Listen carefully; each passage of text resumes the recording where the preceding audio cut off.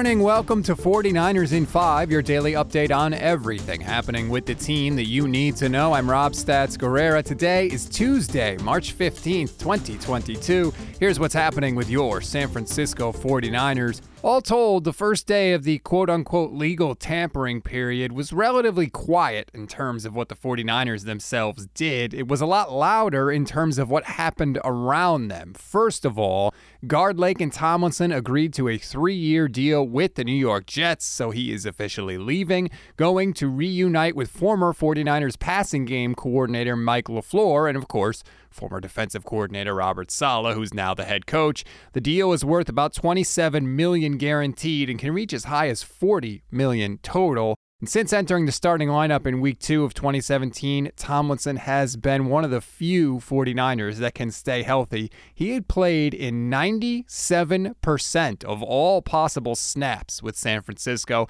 He was one of the best and most durable players they had on the offensive line. And that leaves a massive hole on the left side, both figuratively and literally. The plan, as confirmed by Matt Maiocco, is for last year's second-round pick Aaron Banks to take over at his natural position of left guard in 2022. But seeing as how he couldn't even suit up for games last year, that is far from a given. Then, news broke later in the day, Monday, that DJ Jones was also leaving the 49ers, agreeing to a 3-year, $30 million deal with the Denver Broncos, $20 million of which is guaranteed. Jones was incredibly good for the Niners last year, particularly against the run. That's going to put a lot more responsibility on the shoulders of Javon Kinlaw, who's coming back from a knee injury that basically wiped out his entire season last year. Third, you can cross the Steelers off the list of Jimmy Garoppolo suitors because they agreed to a 2-year deal with quarterback Mitchell Trubisky. Kind of telling that the Steelers would rather gamble with Trubisky than give up assets for Jimmy G, don't you think? Fortunately, that still leaves the Colts, Saints, Panthers, and potentially even the Seahawks as landing spots for Garoppolo, depending, of course, on what happens with Deshaun Watson. A little more on that later. As for the Niners themselves, there were a couple of rumors, but nothing concrete right now. The reports had it that San Francisco would be heavily interested in the top cornerback market, but then a couple of things happened. First, J.C. Jackson agreed with the Chargers on a 5-year deal with $40 million guaranteed in the first 2 years, so you can scratch him off the list. Still leaves a couple of corners on the market, but then we got news that Carlton Davis is headed back to the Buccaneers on a 3-year, $45 million deal, so you can scratch him off the list. That leaves Charvarius Ward, Stephon Gilmore, and DJ Reed as the best available corners. According to Connor Hughes of The Athletic, the 49ers have their sights set on former Defensive Player of the Year Stephon Gilmore. He tweeted, quote, "The 3 teams in on Gilmore are the Jets, 49ers, and Raiders. The Niners and Jets are believed to be the most interested, with San Francisco hoping to get Gilmore for below what Jackson and Davis got, which again was $15 to $16 million per year. According to Hughes, Gilmore's preference is believed to be to play for a winner, so if the Jets want him, they're going to have to pay.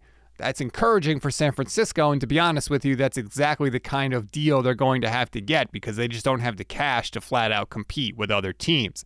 As for other positions, Josina Anderson says that the Niners are among teams showing interest in former Packers wide receiver Marquez Valdes-Scantling, who of course is a burner.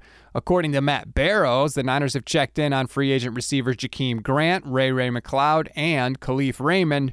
And yes, as previously noted with Marquez Valdes-Scantling, they all can fly, and they would be possible options at kick returner and punt returner.